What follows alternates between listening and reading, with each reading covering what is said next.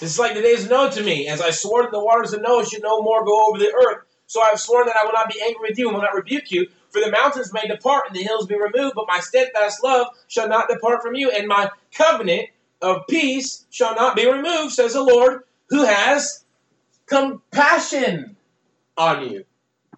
Compassion. This is good.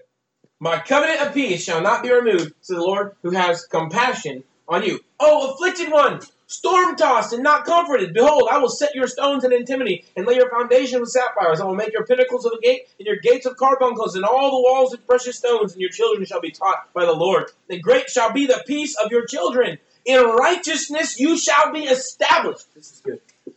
You are established. Listen, he's talking about something really beautiful. This is why he says, I'm going to put you in this carbuncles and, a gate and all these cool stones and stuff that nobody understands, right? Something beautiful. I will establish you in righteousness. This is so powerful, man. This is, okay. All right, let's keep going. I'm getting excited now. In righteousness you shall be established, you shall be far from oppression, for you shall not fear, and from terror, for it shall not come near you. If anyone stirs up strife, it's not from me. All right. So now, we're living in what times? Are we living in Old Testament times, Noah times, or Jesus times? It has nothing to do with the will of God, man.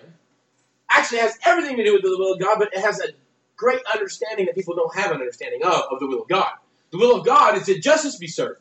The will of God is that mercy be given. And the only way for that to happen is Jesus. So Jesus fulfills justice and gives us mercy. See, in Jesus, all of the sin is punished in Christ. If you don't receive Christ, then that punishment still comes on you. And it's pursuing you. But the moment you enter into Christ, if anyone stirs up strife, it's not from me. Why? Because you're establishing righteousness. So why would God punish you again? For what Jesus already paid for.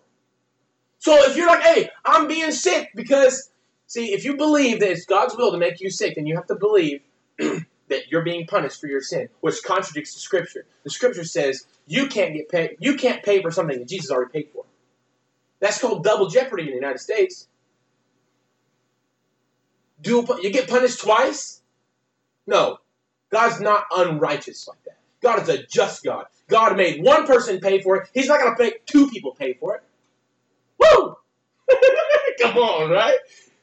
If you're being afflicted, it's not from God.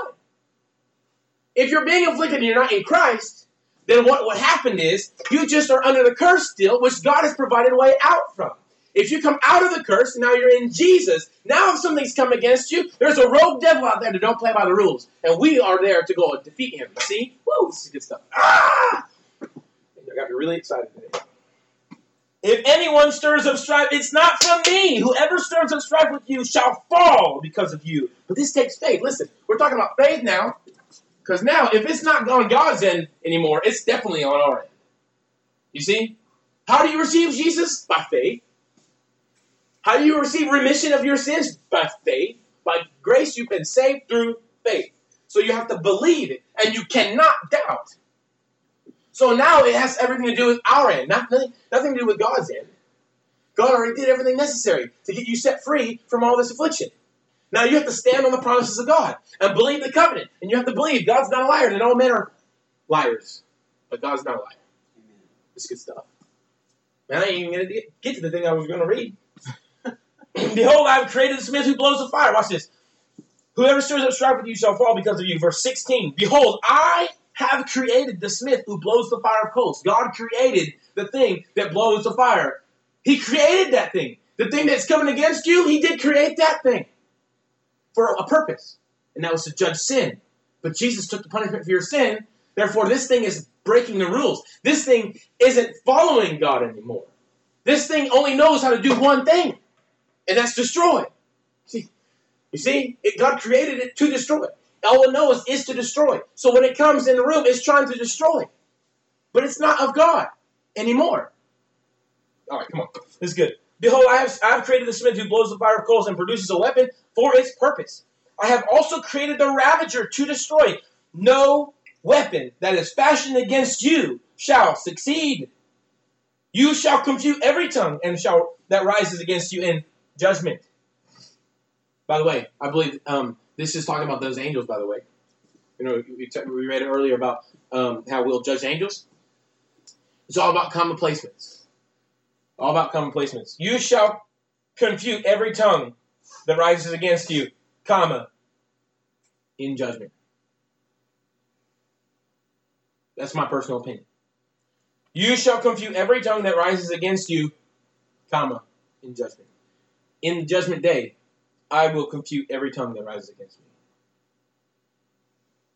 See? That's my personal opinion. Okay? This is the heritage of the servants of the Lord, and their vindication from me, declares the Lord. This is the heritage of the servants of the Lord. This is your inheritance. This is what belongs to you. But you got to go claim your inheritance. This is the heritage of the servants of the Lord, and their vindication from me, declares the Lord. All right, check this out. Let's keep reading.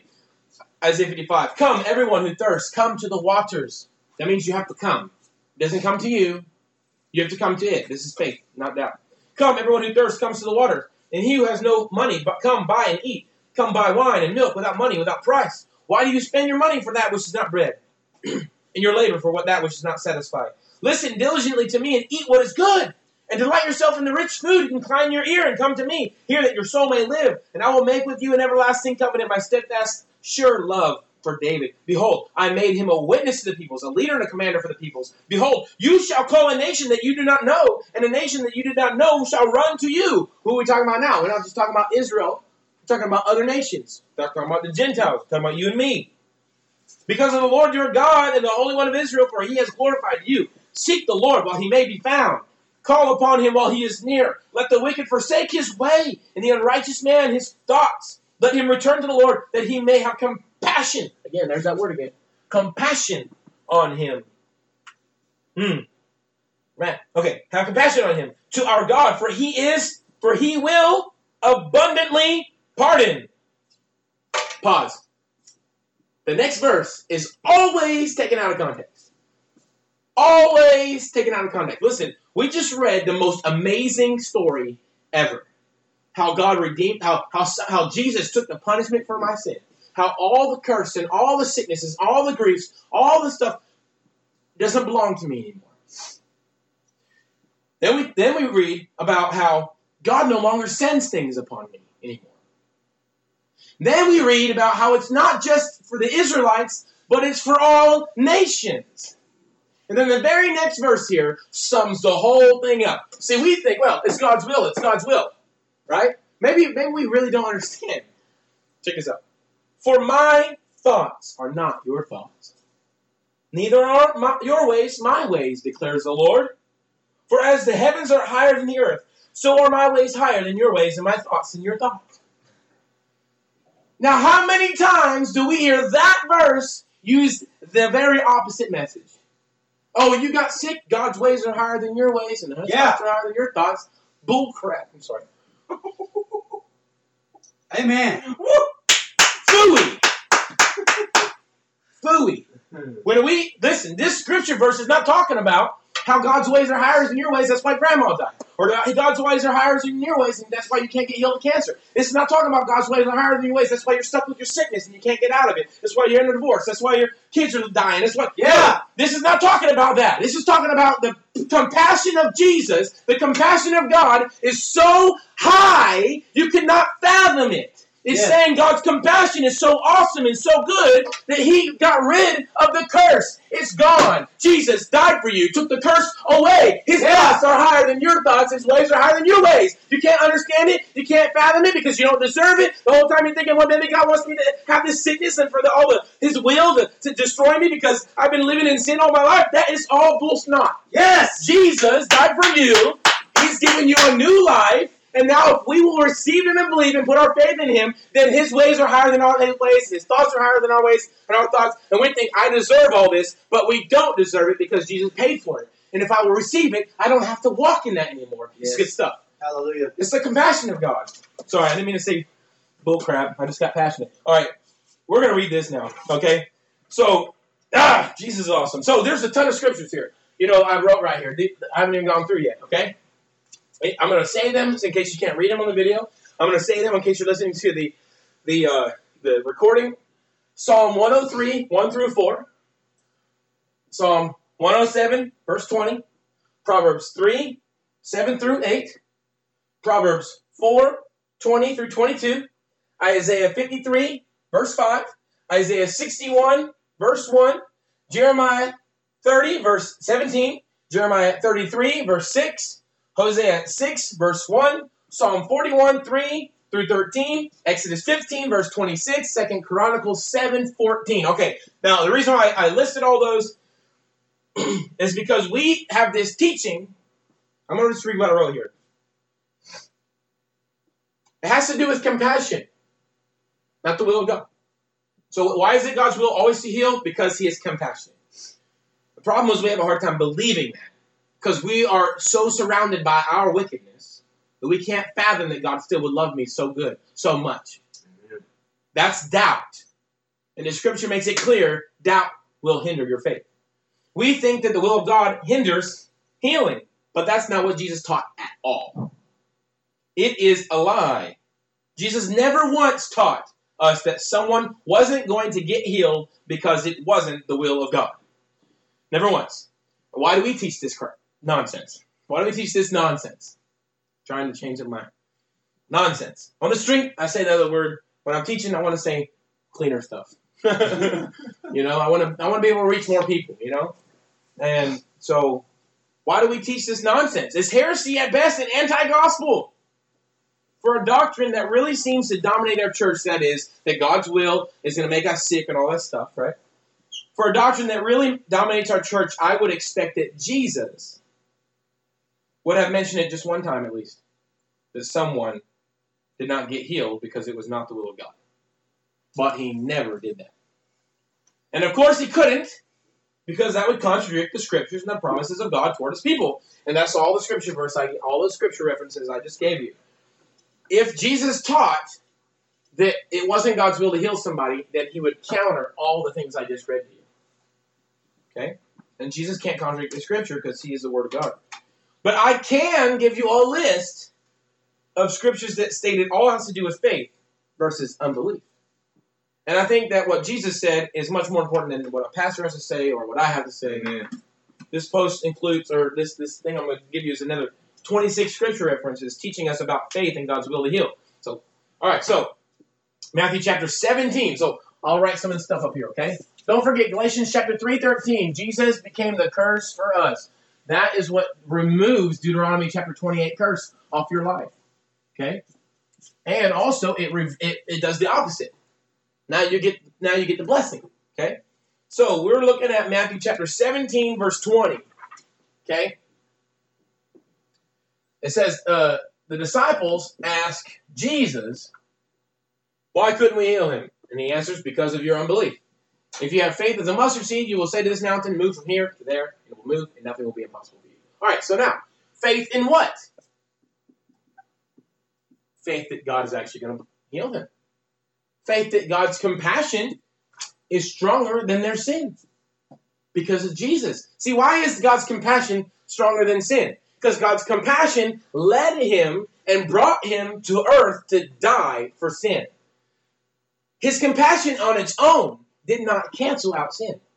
His compassion caused him to act, which canceled out sin. He did what was necessary to pay the high price that you were destined to pay for. He paid the high price so that you wouldn't have to. This is why we believe in resurrection.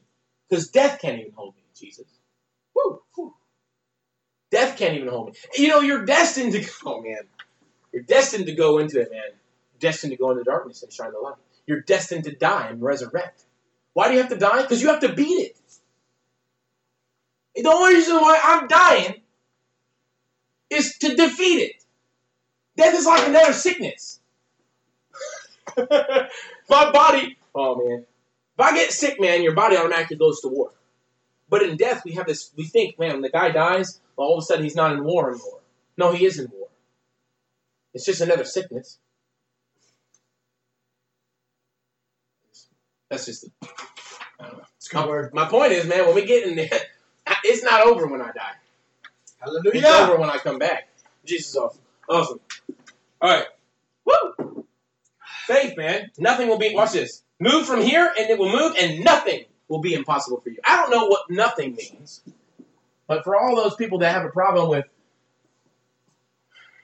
a radical God, that means nothing. Nothing. That means nothing. I don't want to be sarcastic, but I'm just going to be sarcastic. Nothing. Is nothing. Nothing. Absolutely nothing. Nothing. Nothing. Nothing. Hey, listen, if it's impossible for you, just look at it. You know those little, hello, my name is, right? Those little name tags? Hello, my name is. So you need to take one of those little stickers, go to your little impossible situation, put the little, hello, my name is nothing, and stick that on your impossible situation. Because what's impossible for you is nothing. It's nothing. Amen. Hallelujah. The impossible thing is nothing. Here, I'm just going to write this, just in case people don't get it. Okay? Impossible situation is equal to nothing. Okay? Just nothing. Nothing. Nothing, nothing, nothing. Impossible. Nothing. Okay. I hope I'm building some faith here. Mark chapter 6, verse 1 through 6 says he could not do mighty work there except that he laid his hands on a few sick people. This is awesome. What do you define as a mighty work, you know? You know what I define a mighty work as? Here, let's find it. I wrote this down here. Somewhere. Oh, here. I wrote it right here. I define a mighty work as Luke chapter 4. Watch this. Luke 4, verse 40. Matthew 8, verse 16. Matthew 15, 30. Matthew 4, verse 23. And Acts 10, verse 38. I define these as a mighty work. You know what that was? When everybody got brought to Jesus and everybody got healed. Everybody. So, when they brought him to Jesus, they got healed. That's the truth. Okay? Everybody got healed. It says all of them. All of them. That's a mighty work. Now, to you and me, a mighty work might be a few sick people got healed.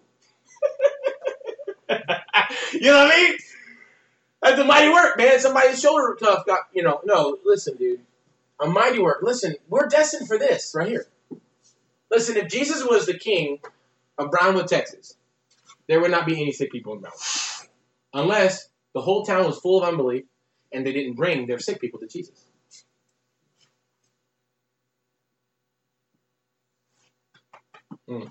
Check this out. Jesus is king of the whole world. Amen. The only people that get healed, the only people that get saved are the ones that come to Jesus. And 100% of the time, they get saved. Hallelujah. 100%. So it's what you believe God for. If you believe that half the time they're going to get healed and half the time they're not, well then, you have a half gospel. You have a half faith. You only have probably half a seed of mustard. You know? You know? Half seed mustard. Seriously, right? I want to say this. This is a hard one. Listen, you want to know if you have faith the size of a mustard seed? If you speak to the mountain and it moves.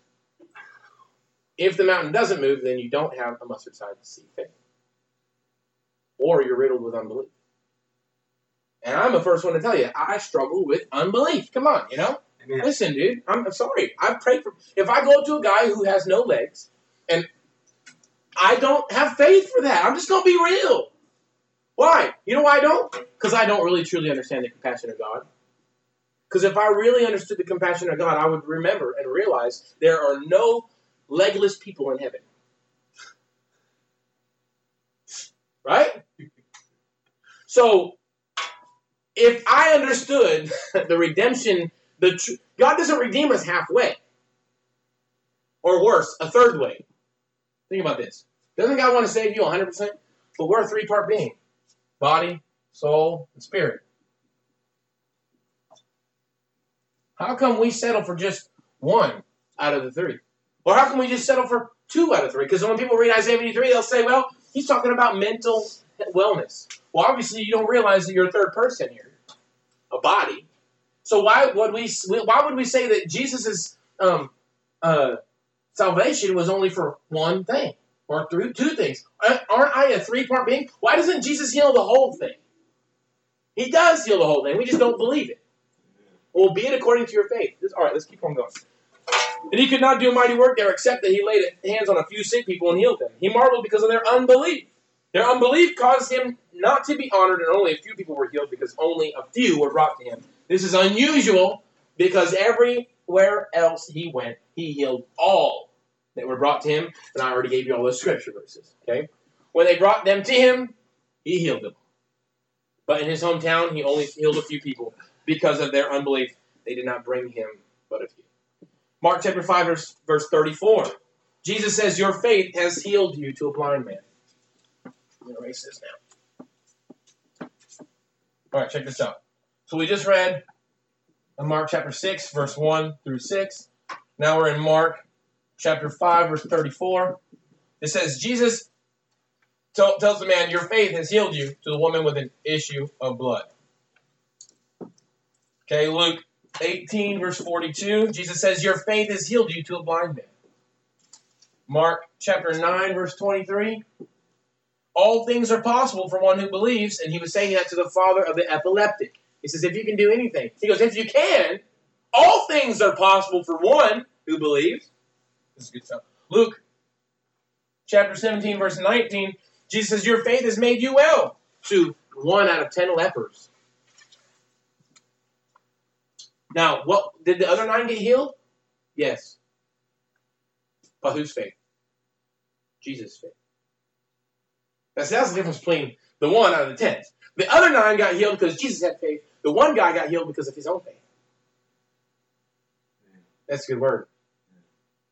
Wow. Mark chapter 10. Verse 52. Jesus says, your faith has healed you, to a blind man.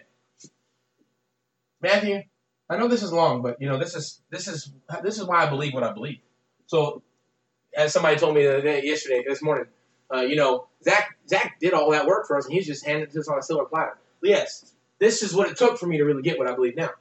So, if you really want to get what I believe now, you need to go through this and study these scriptures yourself, because it'll be inside you. Okay, Matthew 15, 28. Great is your faith. Let it be to you as you desire. And her daughter was healed instantly. Mark chapter 11, verse 24. Jesus teaches that in faith, prayers are answered. And you have to believe that you have received it. Matthew chapter 21, verse 22. It says, believe and do not doubt. Jesus teaches that if you believe, you will receive whatever you ask for in prayer. Whatever. I mean, how can we want to put limits on this? Oh, man. You know why we want to put limits on it? Because we doubt. Mm-hmm. The moment we read that word, whatever, we're like, oh, that couldn't be true. Genesis chapter 3, verse 21. Anybody know what that says? I think Genesis 3, verse 1. We read, whatever. Whatever you ask for in prayer, you'll receive it. And first thought we go, nah. Right? Or if anyone believes in me, he'll do the same things I've been doing and greater. Nah. You know what that is? That's Genesis chapter 3, verse 1. When the devil comes in to Eve and says, did God really say? You want to stop operating in faith? You start saying that. Did God really say that? Really? No, that can't be true. Look, you're just riddled with doubt and unbelief. It's okay. It's all right. You know what? We all struggle with it. But not all of us admit it. Okay. All right, Matthew chapter 21, verse 22. Oh, I read that. Mark chapter 4, verse 40. Concerning calming the storm, the disciples say, watch this, you do not care that we are perishing. That's a statement, not a question. You do not care that we are perishing. They declared their unbelief in his willingness to save. So good. From calamity. And Jesus responds by calming the storm and replying, why are you so fearful? How is it that you have no faith? So when you're going through the storm and you think, well, it must not be God's will, he's unwilling to save right now. You see what I'm saying? You're in the storm. You're like, You don't care. You know what I'm saying? Right? I mean, come on. That's what we do. Well, it must not be God's will. You're unwilling. Man. You do not care that we are perishing. And Jesus responds with saving them. See, we have to know this. Look, Jesus is the perfect picture of God. However, Jesus' response is how God is willing to respond. We just have to believe it, have faith. Jesus knew what he had. That's the difference. All right, check this out. Why are you so fearful? How is it that you have no faith? Listen, we too cannot look at our circumstances and determine the willingness of God to save. Our circumstances do not declare God's willingness to save. The Word of God declares his willingness to save. We have to believe the Word of God despite what we see. Amen. And we're always destined to go into a fight. Yes. Every time. So that's why it's called a promise. You know why it's called a promise? So you won't forget when you're going through a hard time. Yes. It's not just the truth. It's a promise. So God, by the way, God never calls it a promise. He never says, these are my promises. He says, these are my statutes. He says, this is my word. It's us. It's the people of God that call them promises. And the reason why we call them promises is because there's going to be moments of doubt. You're going to have to remember, God promised. See, whenever I ask you to make a promise, it's because I don't believe you're going to fulfill. Think about that. If I come up to you and say, hey, can you do this for me? Do you promise? What I'm actually doing is immediately stating my unbelief in their capability of following through. Right. So I'm making them promise me.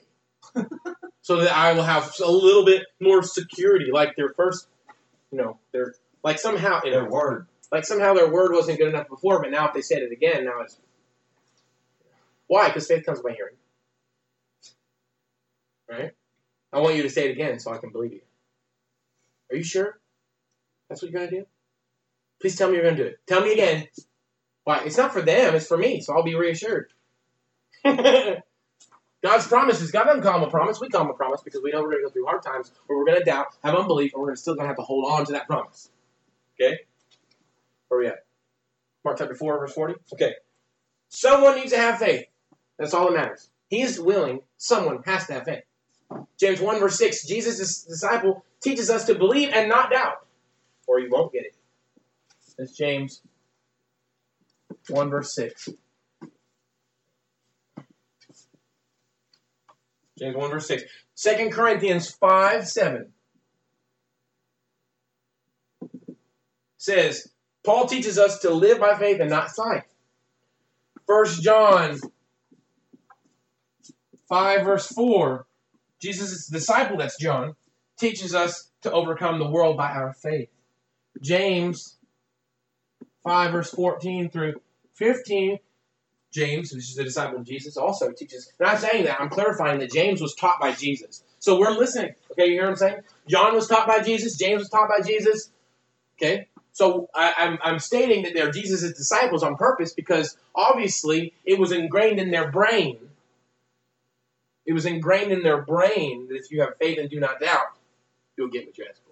James 5, verse 14 through 15, Jesus' disciple teaches, is anyone among you sick? Let them call the elders of the church to pray over them, anoint them with oil in the name of the Lord, and the prayer offered in faith will make the sick person well. The Lord will raise them up. If they have sinned, they will be forgiven. Luke chapter 18, verse 1. One day, Jesus told his disciples a story to show them that they should always pray and never give up. I read that one to you before in the past teaching. He tells the story, the little parable, and then at the end, he says, but when the Son of Man returns, how many will he find on earth who have faith? Okay?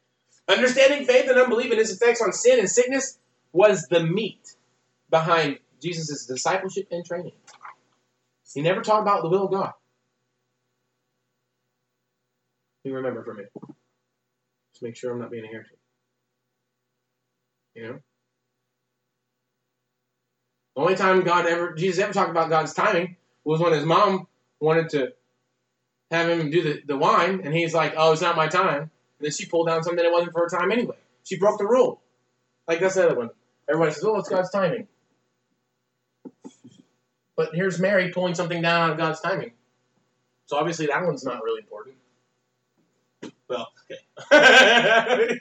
You know what I'm saying? Okay, what I'm saying is, most people say that to excuse their faith. Come on.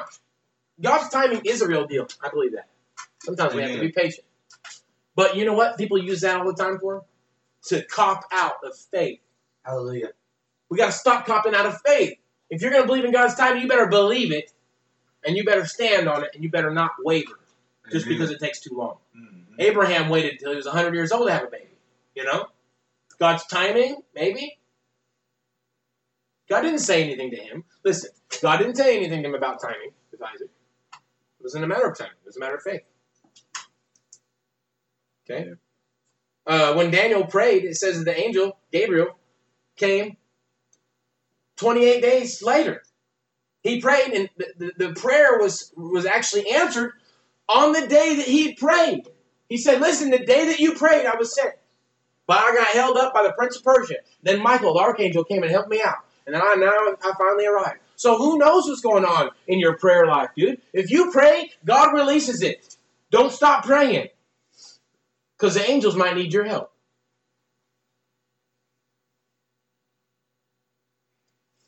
It's a good word.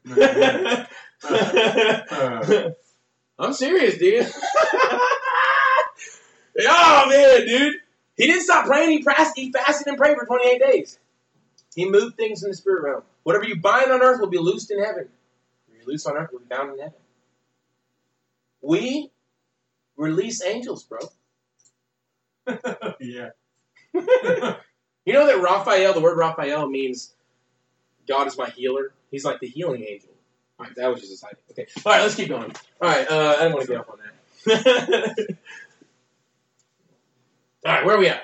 Luke chapter. I'm not saying we should pray like the saints and pray for anyway. All right. Luke chapter 18, verse 1. One day Jesus told the disciples a story to show that they should always pray, right? But he says, but when the Son of Man returns, how many will he find on the earth who have faith? All right. So we see, Jesus taught about salvation, right? But he always led with the kingdom of God invading the earth here, right now. Always demonstrated it, and he expected his followers to do what he did. When Jesus demonstrated the kingdom, someone always got set free from earthly and spiritual bondage. Matthew chapter 12, verse 28.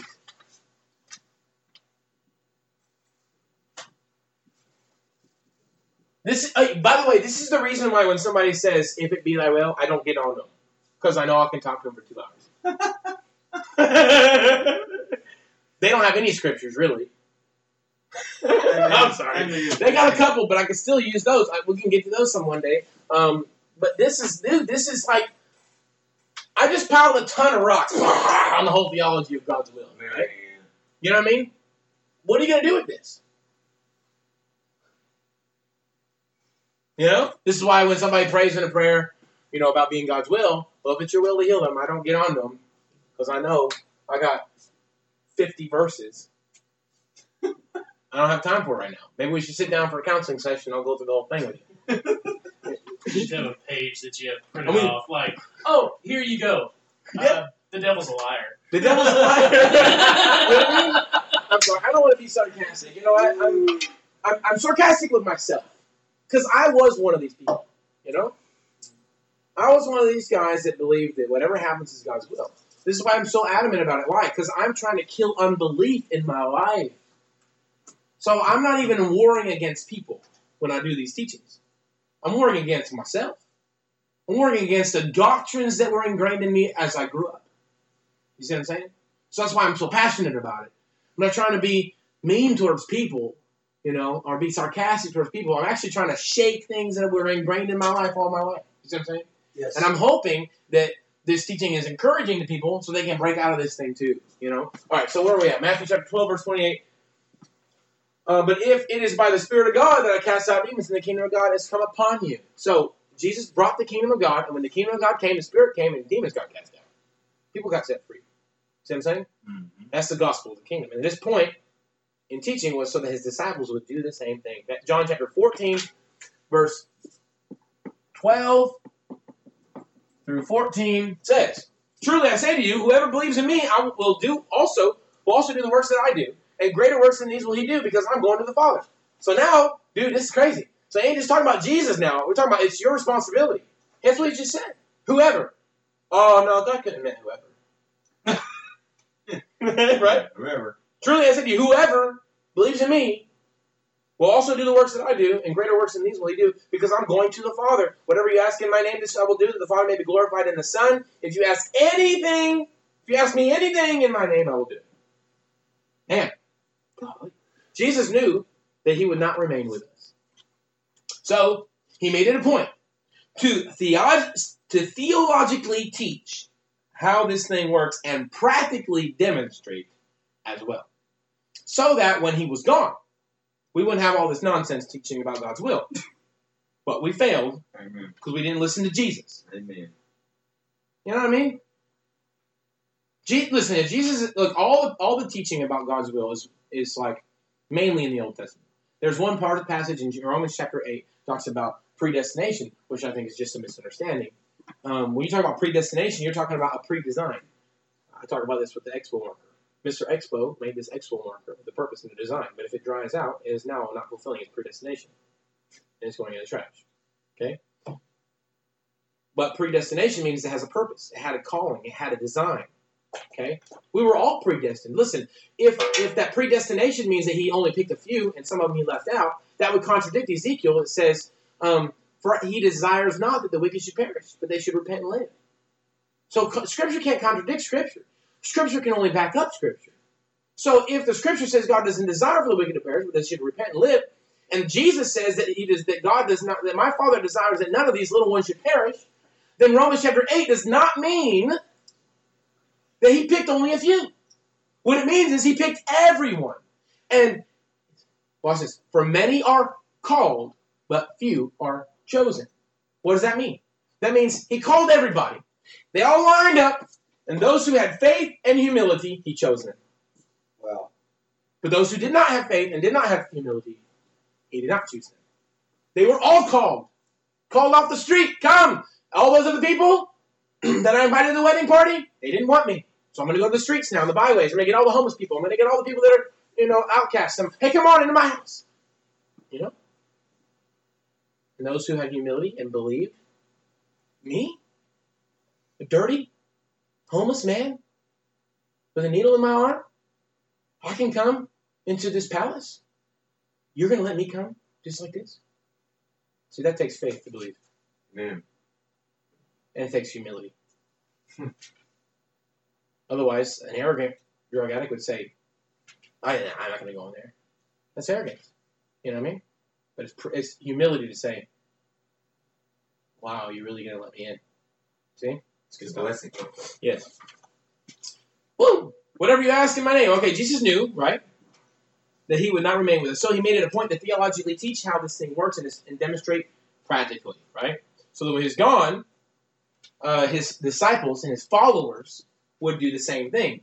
He did not limit it to the 12 when he said, whoever believes in me. He opened it to anyone who believes will do what he did. The only prerequisite you have to have is belief and faith. Again, faith. Clearly, Jesus taught his disciples that faith is how this whole thing works. However, why? Because it is the, watch, faith in what? See, a double-minded man is unstable in all his ways. So if you believe that sometimes God heals and doesn't heal, you're double-minded. You don't understand the character of God. You don't understand the compassion of God. You don't really believe that God's so compassionate that he would heal a man's legs and have him grow right back out in the middle of a wheelchair right here, right now. Why? I'll tell you what, if a guy's legs grew out right now, bam, everybody in the whole room would get saved. Why wouldn't God do it? You know what I mean? Why wouldn't he? Scripture's very clear, man. We get our prayers answered because it brings glory to God. So when your prayers don't get answered, God doesn't get glory. Check this out. So, what was it? The blind man. The disciples said, hey, whose sin was it that caused him to be blind? His parents or his own? And Jesus said, neither. But so that the glory of God and the wonders of God, the works of God, may be displayed in his life. Boom, he healed him. Why was the guy sick? So he could be healed. And save many. And save many. Now it's in the story. Now it's in the book. Now, generations of man. Goosebumps and we'll stop. Generations. Now, read that story about the man who was blind and now sees. Why were we sick? So we could be healed. Amen. Why do we die? So we can be resurrected. There is no end game, you know? There's no game over for me. I just get right back up. Woo! You know? And that's the story, right? That's the good news. The good news is you've been redeemed. If Jesus walks in the room and somebody doesn't get redeemed, then that's false gospel coming.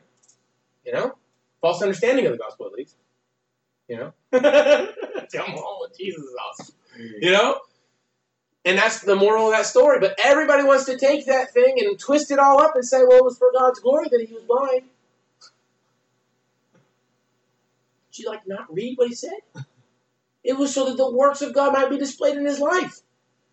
Not so that he could stay blind the rest of his life and somehow God get glory for it. It was so that right there in that moment he would get healed and give God glory for his healing. Not for being sick. Come on, you know? Jesus was like, when he came on the scene of that one, he was like, y'all are totally missing it. You're focused on the sin. I'm focused on redemption. You're focused on why you don't deserve it. You're focused on how this whole thing can't work out. Because if it's according to his sin, there's no hope for him. But I came to take sin away. Jesus said. I came to take the sins away. Away. Yeah, that's so good. It doesn't matter if the guy had sin. Why? Because Jesus was about to pay for it. Jesus had already paid for it eternally. This is why Elijah could operate in healing. He was pulling something down that wasn't in his time.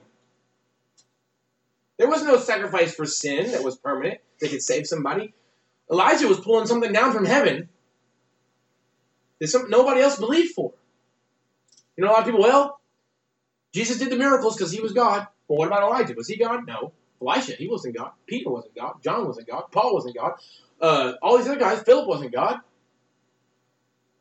You know? So the miracles don't say, oh, this is divinity. The miracles prove a message. That's what it says in Mark chapter 16. And they went about preaching the gospel and with signs and wonders confirming their message. The signs and wonders only confirm a message. What was Jesus' message? That he was sent by God to save the world. Come on. That's good. All right, so clearly Jesus taught his disciples that faith is how this thing works. All right? However, you will also notice that even if someone didn't have faith, watch this, even though he didn't have faith, he didn't leave them without getting healed when they came to him. That's because Jesus also demonstrated how to stand in the gap for someone who did not have faith. Mark chapter 6 and Matthew 17 are the examples. So here's the deal. If someone comes to you and they don't have the faith, then now it's your turn as a believer who's praying for them to rid yourself of unbelief, and your faith will move the mountain for them. In Matthew chapter 17, you'll notice that even though absolutely nobody there had any faith, Jesus did have faith. He taught them that in that moment, if only one person had faith, nothing would be impossible for them after he demonstrated it. Mark chapter 6, you'll notice that they had astonishing unbelief, and he still healed a few. Their unbelief hindered a mighty work from happening, but Jesus' faith still managed to heal a few. And again, it comes down to anybody. Anyone can do this. Anyone with a mustard seed sign of faith can move any mountain. It's not a matter of God's will. We can see right here in Scripture that the perfect will of God is compassion. You know? The will of God is that you believe and overcome. That's the will of God. The will of God is you believe and overcome. And never give up, no matter what you see. Don't fall for the age-old lie. Did God really say? In Genesis chapter 3, verse 1. We violate God's will daily when we exercise doubt and unbelief. God's will isn't... Most people that have the thinking that that God's will happens, whenever somebody's still sick, or God's will still happens if they're healed, whatever God's will is, it's going to happen. Those people don't believe that God's will can be violated. But the problem is God's will is violated on a daily basis when we don't have faith. That is the perfect will of God, that we operate in faith. So when we're not operating in faith, then the will of God is violated. That's called sin. What do you think sin is? God's will? God's will isn't for sin to happen. God's will is for redemption. God's will is for salvation. God's will is for sin to not exist anymore. That's why Jesus came, to abolish the thing that wasn't in the will of God. We violate God's will when we choose to believe our experience over God's word. We are riddled with unbelief and arrogance. We need to be saturated with His word. And if we love the world, it will distract us. All right, so I think I'm on my last little page here, I think. Mark chapter 1, verse 40. Verse 40 through 42. It says, Now a leper came to him, imploring him, kneeling down to him and saying to him, If you are willing, you can make me clean. If you are willing, you can make me clean. And then Jesus, moved with compassion, stretched out his hand and touched him and said, I am willing, be cleansed. As soon as he had spoken, immediately the leprosy left him and he was cleansed. It's important to note, first of all, some people will say, well, this is talking about his sin, not his sickness. That's a lie. That contradicts the Scripture. Isaiah 53 talks about how Jesus came to heal us of our diseases and how he also came to take away our sickness. So the cross, Jesus dying on the cross, paid the penalty for both. So when he says you're cleansed, he was talking about both, not just one or the other. In fact, according to the Levitical law, if you had leprosy, you were in sin. You were unclean. Sickness made you unclean, according to the Old Testament. This is why Jesus had to pay for sin and for sickness. Psalm 103 says, Bless the Lord, O my soul, and forget none of his benefits. The very first one I'll list here. He forgives all of our sins and heals all of our diseases. Jesus paid the price for all of them. As soon as he had spoken, immediately the leprosy left him and he was cleansed. God is willing because of the compassion. We've already talked about that over and over and over. No one is exempt from his compassion or his willingness to heal. We know this because he died for all. 2 Corinthians chapter 5, verse 15 says that he died for all. But not all receive his promises. Jesus didn't heal this guy and say, well, I ran out of compassion. The line has to stop right here. Everybody go home. No more healings for the day or for the next 2 millennia for that matter. No. The compassion and willingness is still there right now and today, but it's hard for us to believe that. Well, that's doubt. We must believe, as this man also struggled with, the Father is willing. And he didn't run out of compassion after healing this leper. And again, it goes back to Isaiah 54. It talks about his compassion. His compassion. His compassion. Over and over and over. Why does God forgive us of our sins? Why does he heal us of our diseases? Because of compassion. So if God is compassion, the next question is God capable of running out of compassion? You know? Because if he's not capable of running out of compassion, especially since Jesus paid for your sin. So awesome. And even when we were in sin, he still didn't run out of compassion. That's why he sent Jesus. For God so loved the world that he sent his only begotten Son. For God demonstrated his love toward us that while we were still sinners, Christ died for us. Listen, when do you need compassion the most? When you're in sin. When you're in sickness. Jesus didn't wait for them to get cleaned up before he had compassion on them. It was when they were messed up that he had compassion on them. That's when compassion was needed. It's like trying to give water to somebody who's not thirsty. You know? This is good stuff. His compassion never runs dry. Every gift from God is hindered by unbelief. Don't be fooled. Many times we believe we don't deserve it. That's where we're going wrong again. We're forgetting the cross. Love was the reason he came, and love was the reason he died, and love was the reason he forgave and healed diseases.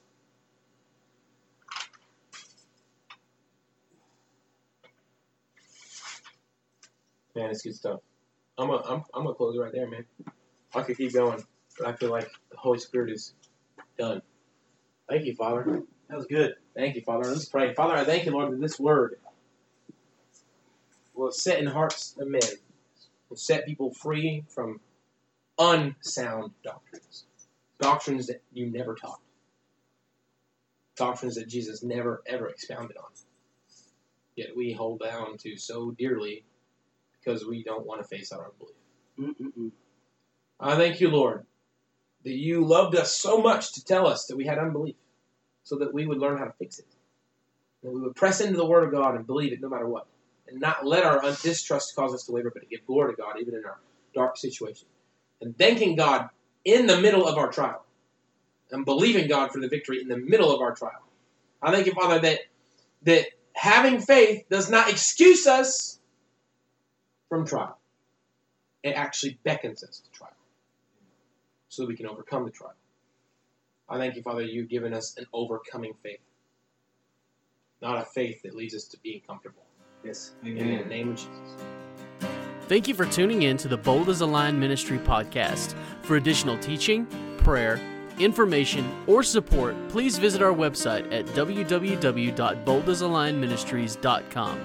Subscribe to our Facebook for updates on what God is doing in our ministries, and our YouTube page for updated teachings hosted at the Barracks Discipleship and Recovery House. For weekly refreshing word, subscribe to our podcast on iTunes, Google Play, SoundCloud, or Podomatic. We pray strength and blessing for you and yours, and for the courage to walk boldly for God.